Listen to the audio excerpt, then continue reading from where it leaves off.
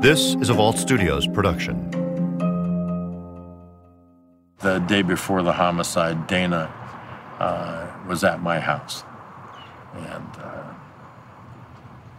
kind of made the case personal.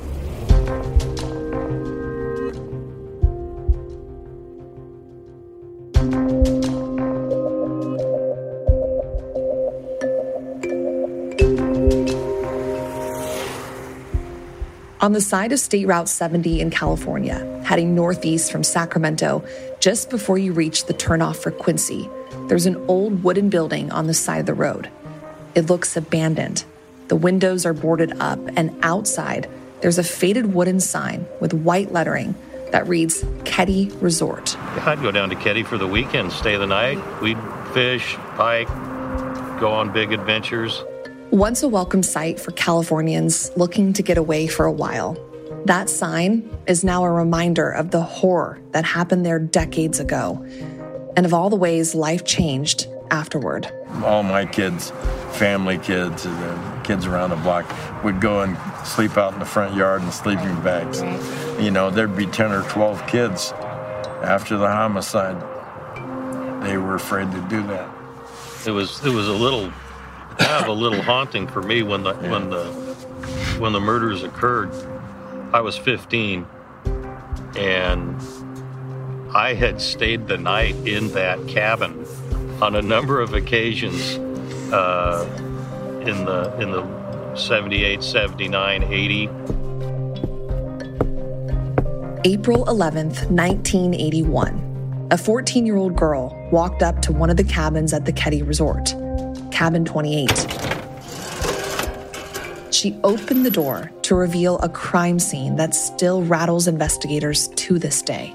And then at 15, when something like that happens, and having knowing the boys, and the little Tina was in my mother's class, it got real personal real fast, and that leaves an indelible mark on this community and a lot of people. Digging into this case as a reporter 40 years later took me from my news station in Sacramento all the way up to Keddie, past that old resort sign, and deep into the county's local news archives, where I eventually came across the headline, "Triple Slaying in Keddie," in an old newspaper called the Feather River Bulletin.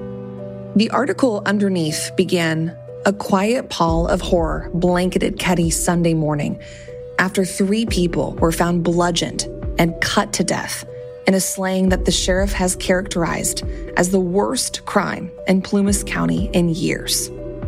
It's a crime investigators are still trying to piece together today, a weight they still carry, and are reminded of every time they drive past that faded wooden sign on the side of the highway. But when I sat down with the detectives while covering this case last year, they told me they're closer than ever to solving it. I believe that some way, shape, or form, we're going to be able to pull this together.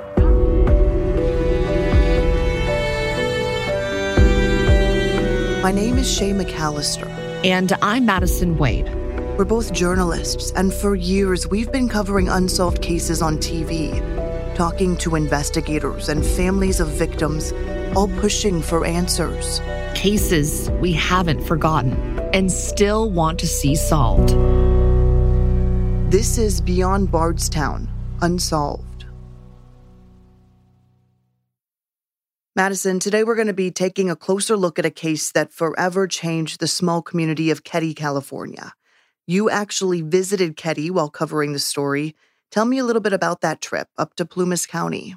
Yeah, Shay, it's very important to go where the crimes took place. It brings you there. We also visited around the same time of the year when the murders happened. It was a beautiful drive, but a long drive that took several different highways. And then we appeared in a very rural area, surrounded by dense forest. Keddie stands out, not only because of what happened there, but it physically stands out from the highway. On the side of State Route 70, on the way to Quincy, California, a rickety wooden building with boarded-up window stands, and it's labeled Keddie Resort. Now, driving into Keddie Resort, is a little risky, but we did it because I wanted to see what it looked like because of what happened. We just needed to get video. We needed to look at it. We needed to just sit there for a moment. But we didn't get out of the car because it's private property. The resort still stands and several cabins are there, but Cabin 28 is no longer there. It was condemned and demolished after what happened. So, Madison, when I think about a resort, I think about somewhere that people go for vacation and just for like a short period of time. At Keddie Resort, were people actually living there? Was that their main home? Yeah, so at the time, it was really a place people came to vacation. But we do know several families also occupied and stayed there for an extended period of time.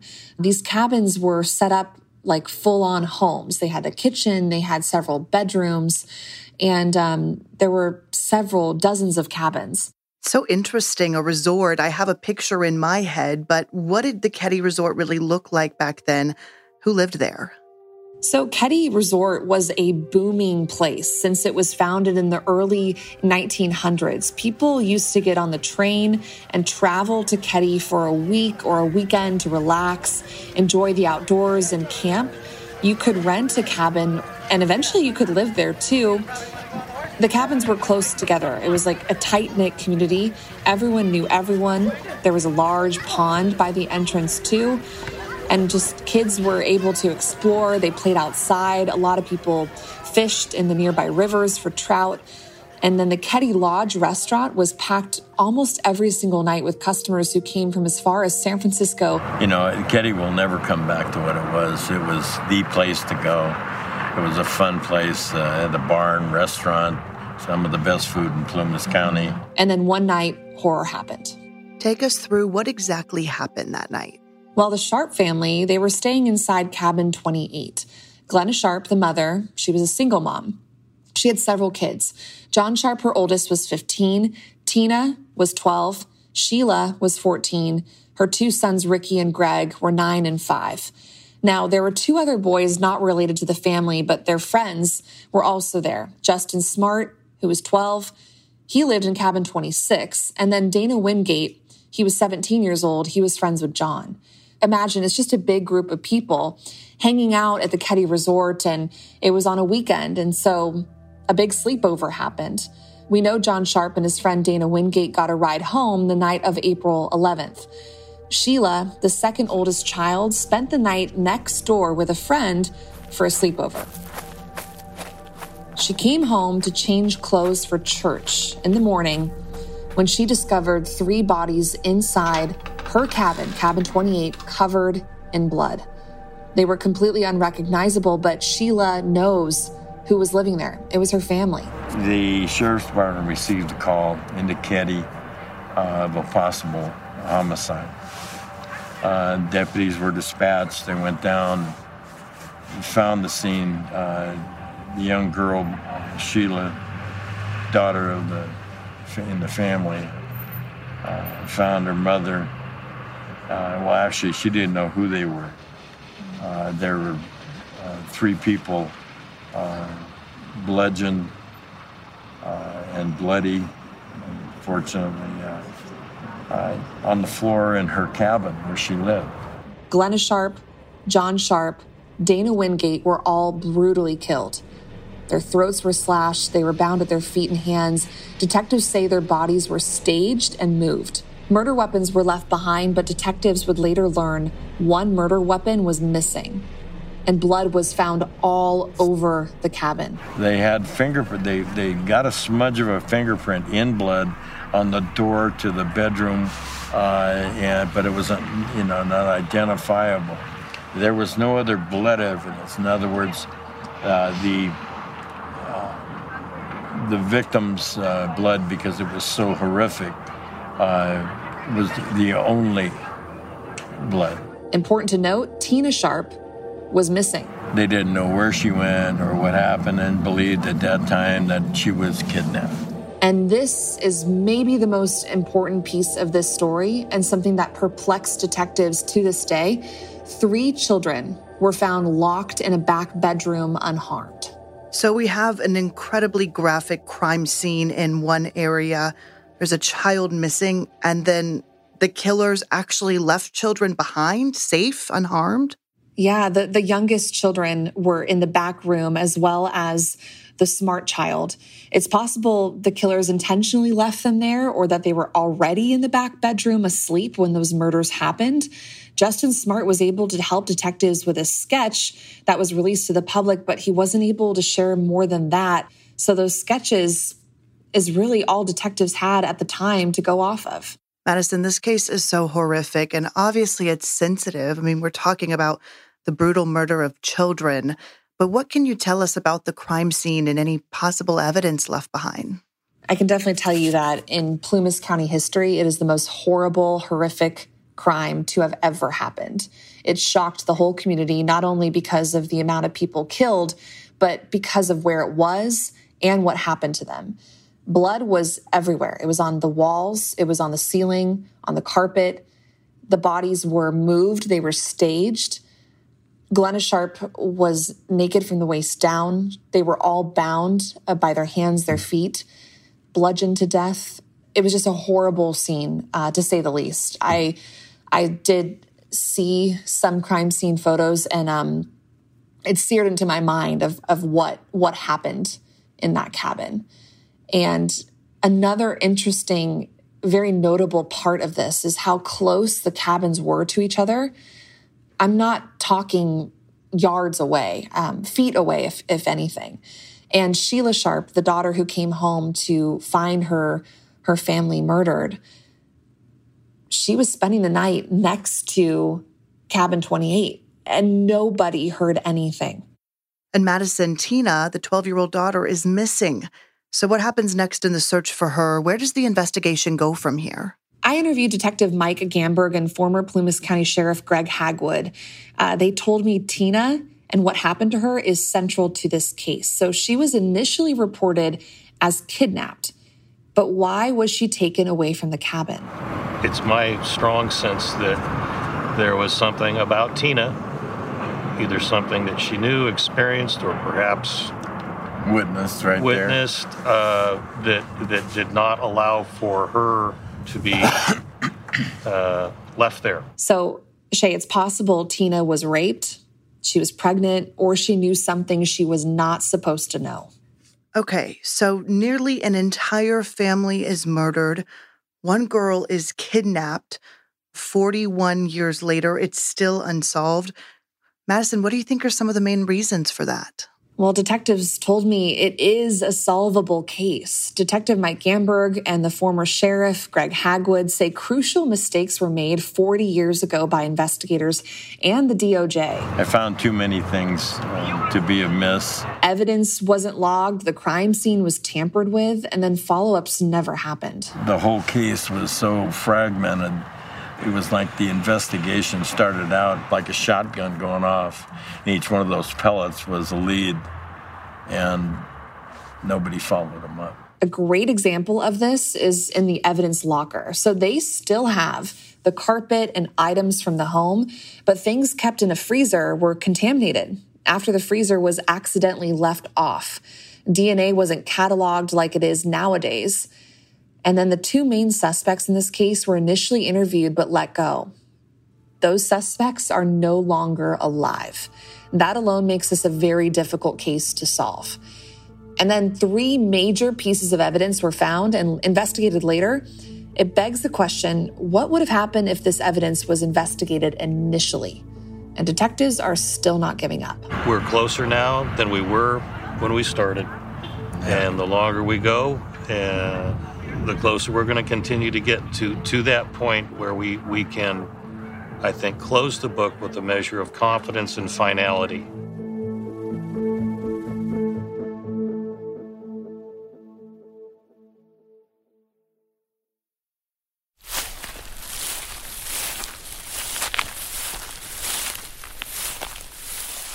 April 22nd, 1984.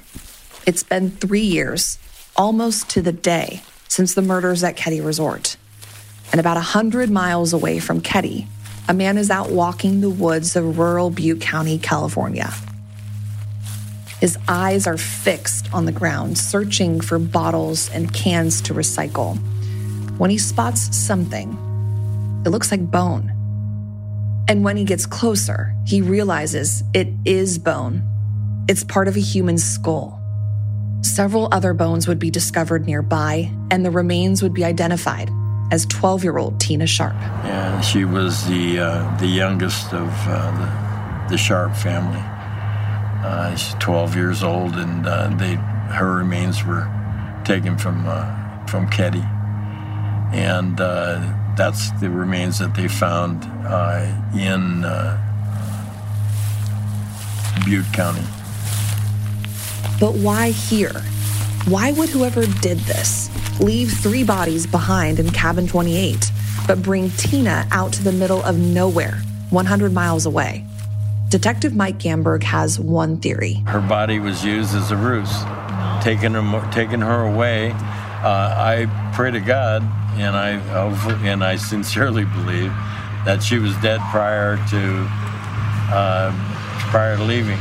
Now, 41 years later, both Gamberg and former Plumas County Sheriff Greg Hagwood think Tina is the key to figuring out this entire case. I think Tina was absolutely central to why this happened. And I think there was something about Tina that could not be left there to be discovered in death.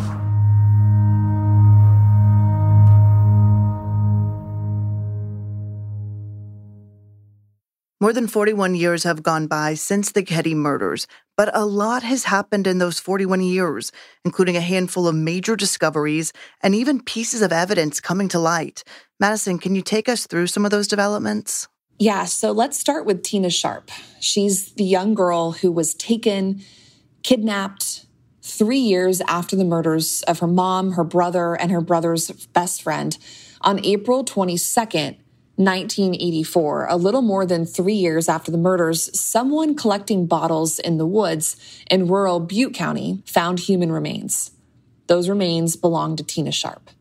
Shortly after the news broke of the discovery, a mysterious phone call came into the Butte County Sheriff's Office. Let's play that recording for you right now. I was watching the news, and then you were talking about the skull they found at the Feather Falls, the absolute event. And I was just wondering if you thought of the murder up in Keddie, up in Plumas County a couple years ago, where a 12-year-old girl was never found. So hearing that, that's very eerie. That's very suspicious. Whoever made this call knew something specific about what happened at Keddie. Because again, people knew that Tina Sharp was missing. Did everyone know her age? Did everyone know about the murder? What about the girl found at Feather Falls? How did this caller know so much and give that away? This call was not investigated initially, as it was left in evidence for Detective Mike Gamberg to find. In fact, this call, this recording, was at the very bottom of a box. It's a little difficult to hear what exactly the man is saying in that call, but I'm looking at the transcript, and you're right. He does mention some specific details about the case. He says he's calling about the body found in Butte County near Feather Falls. I was watching the news, and then you were talking about the skull they found at the Feather Falls, the absolute event. But then asks if police had thought about the murder in Keddie, where a 12-year-old girl was never found. I was just wondering if you thought of the murder up in Keddie, up in Plumas County a couple years ago, where a 12-year-old girl was never found. And of course, this call came in before the remains were identified as Tina Sharp. Madison, do you have any idea why this call wasn't initially investigated? How was this not a major red flag for investigators who had this horrific case on their hands?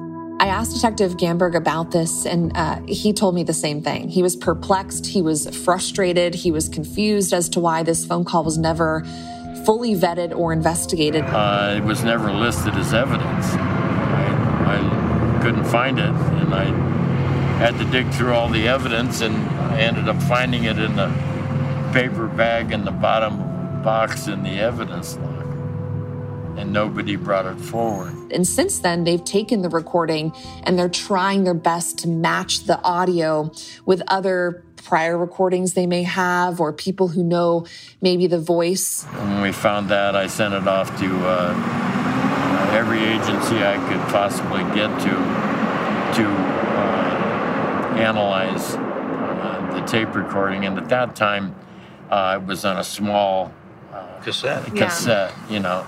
So it was sent off, and we were trying to see if we could distinguish the voice and so on. And then I took people who I believe were involved and sent their interviews off to see if maybe we could match them up and so on. And that proved a little fruitless. But at any rate, it was done. It should have been done long before. But it's very suspicious, and it really just makes your hair raise right on your neck when you listen to that voice, because it's a man's voice. He sounds very curious, but he also sounds like he knows something, almost like he wants to get validation that Tina Sharp was the person found, the remains found in the woods. Earlier, you mentioned there was a couple suspects named in this case at some point. Tell us more about that. So spanning this investigation, investigators named two primary suspects, Martin Smart, the neighbors to the Sharps, and his friend John Bobidet. Martin Smart initially told investigators he was missing a hammer. So get this, in 2016, that's not too long ago, that hammer was found in a pond down the road from where Cabin 28 once stood. We were able to find what I believe to be one of the murder weapons. It's my belief that after the homicide, or after the whole incident in Keddie, that they were trying to get rid of the evidence. And as they passed by the pond, they tossed it in. I was at that pond. It's not big. It's right off of the main highway. And then you take the road up to the Keddie Resort. Honestly, if someone was trying to get out of there and just ditch the hammer, they probably could have just tossed it from the car. It was not far away from the road at all. And that hammer was found inside the pond. They tried their best to get any DNA they could off of it, but because it was in the pond for so many years, they couldn't work any DNA off of it. But they do know that that's the hammer, one of the hammers missing from the crime scene and one of the hammers possibly used to kill those three people. So we even took the grip off to see if maybe there was some sweat. You know, I mean, it was in the pond for 30 years. Right. So it's hard to get any evidence off of that. So Smart fled Keddie after the murders. That's another red flag. You know, flight is maybe indicative of a guilty conscience, you know, and they literally fled the area within a day or so of the crimes. Wow. And we spoke to the person that drove him out of town. He's still alive. And again, opportunities that could have been capitalized on many, many years ago, but that were lost. And what may be even more telling is he wrote a letter to his then wife, Marilyn, that said, "I've paid the price of your love, and now I've bought it with 4 people's lives." The letter in itself, I believe, confesses to the taking of 4 people's lives. Detective Gamberg believes a possible motive here is a love triangle. The question is, was Glenna Sharp having an affair with Martin Smart? Martin Smart died in 2006. John Bobidet died in 1988. But are there others involved?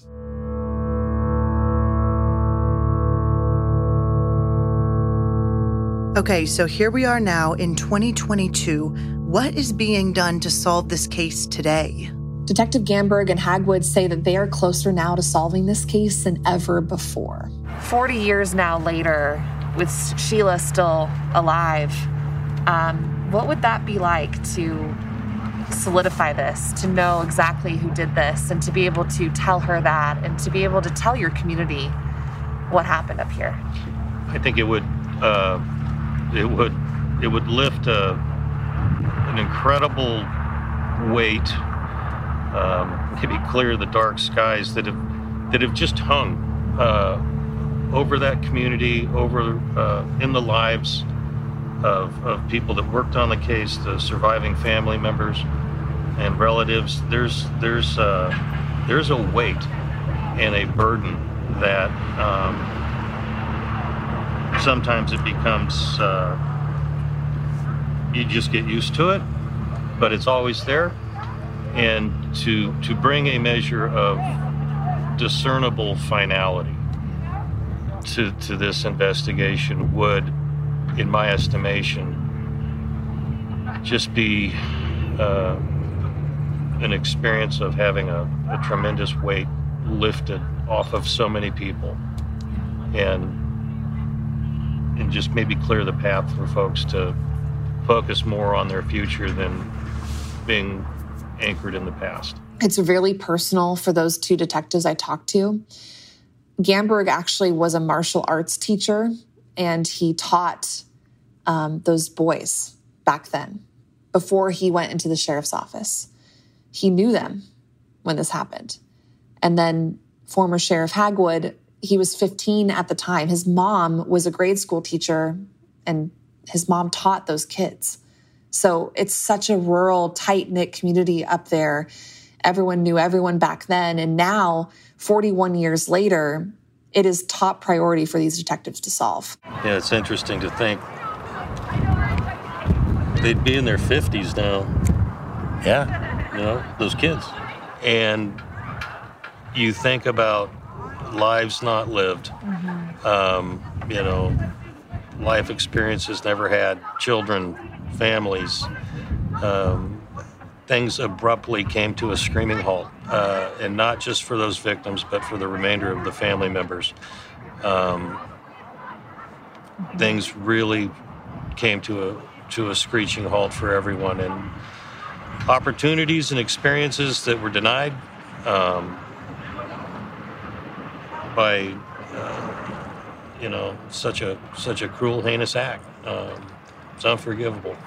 So anyone with information is asked to call the Plumas County Sheriff's Office. Their number is 530-283-6360. We have a $5,000 reward for information leading to, you know, the case. So, Madison, you mentioned the two people of interest, the people police believe are responsible, are dead. So even if they do find that key piece of evidence, that DNA match, what would solving this case really look like? I did ask them, how do you solve something like this when the two primary suspects are no longer alive? And it's something that just continuously haunts this community every single April. They told me they would most likely have to bring this forward to a grand jury to then have them look at all the evidence in the case and then come through with an indictment down on Martin Smart and John Bobaday. Yeah, the only thing you could do with a grand jury is to close the case based on the information that you developed. But they also told me there are more people out there that they believe, you know, have a guilty conscience. I believe there's two individuals that are still alive that were probably accessories after the fact. Yeah. For example, someone who drove Martin Smart out of town after this happened, because I initially said he skipped town pretty soon after the murders happened, which was a red flag. That person who drove Martin Smart out is still alive to this day. So there are definitely people who are still alive connected to this case. And that's why detectives say they believe they're closer now than ever to solving it, because they're just hoping that because time has passed, someone might be able to come forward with a tip or information and help them. You know, there's nothing that we arrestable as far as an accessory. I think there's a statutes of limit. In fact, I know there's a statutes of limitation. Right. But, you know, it's just the, you know, I know both the people that I believe were involved, and I'm sure I'll contact them again just say I did it, I suppose. But was hoping that, we could clear the case, to maybe see if they have a conscience and maybe they could add to the information. I'm sure that they had information that would put a lid on all of this that would close the case. Yeah, I was talking to the guys and they said that they did this and this is why.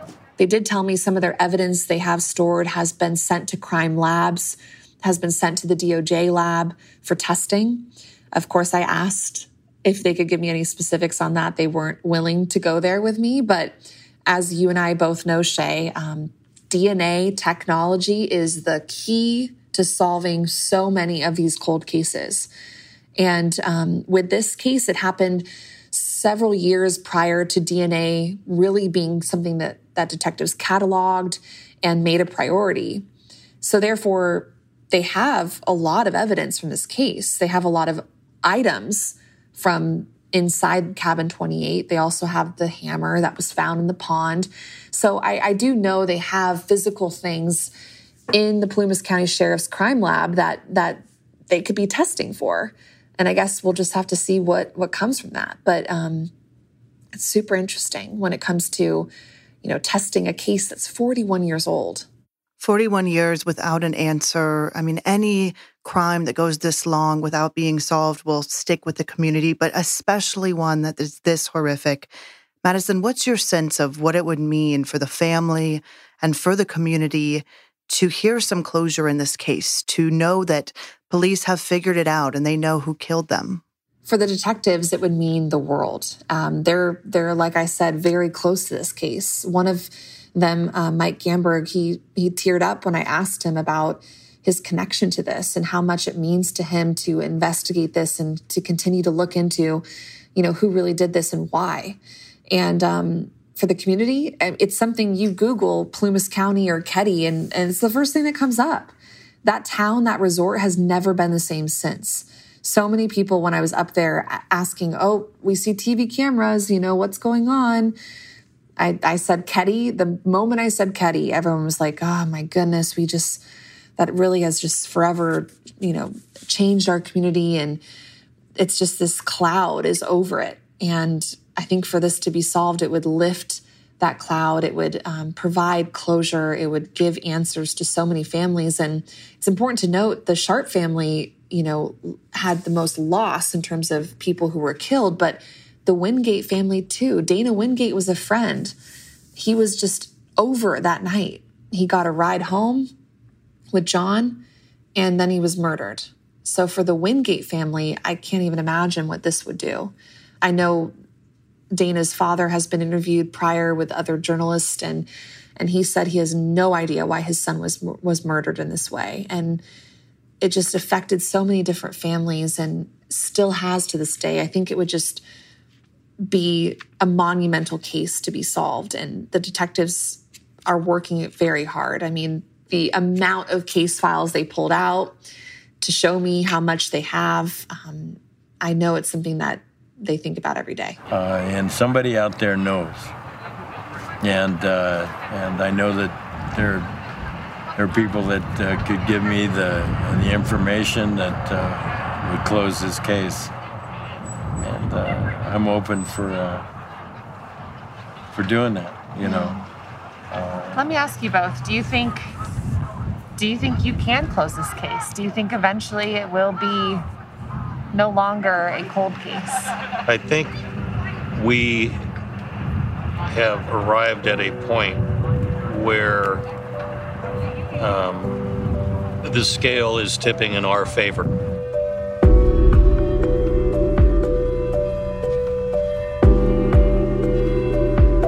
Beyond Bardstown Unsolved is a production of Vault Studios in partnership with King 5 in Seattle, WHAS 11 in Louisville, and ABC 10 in Sacramento.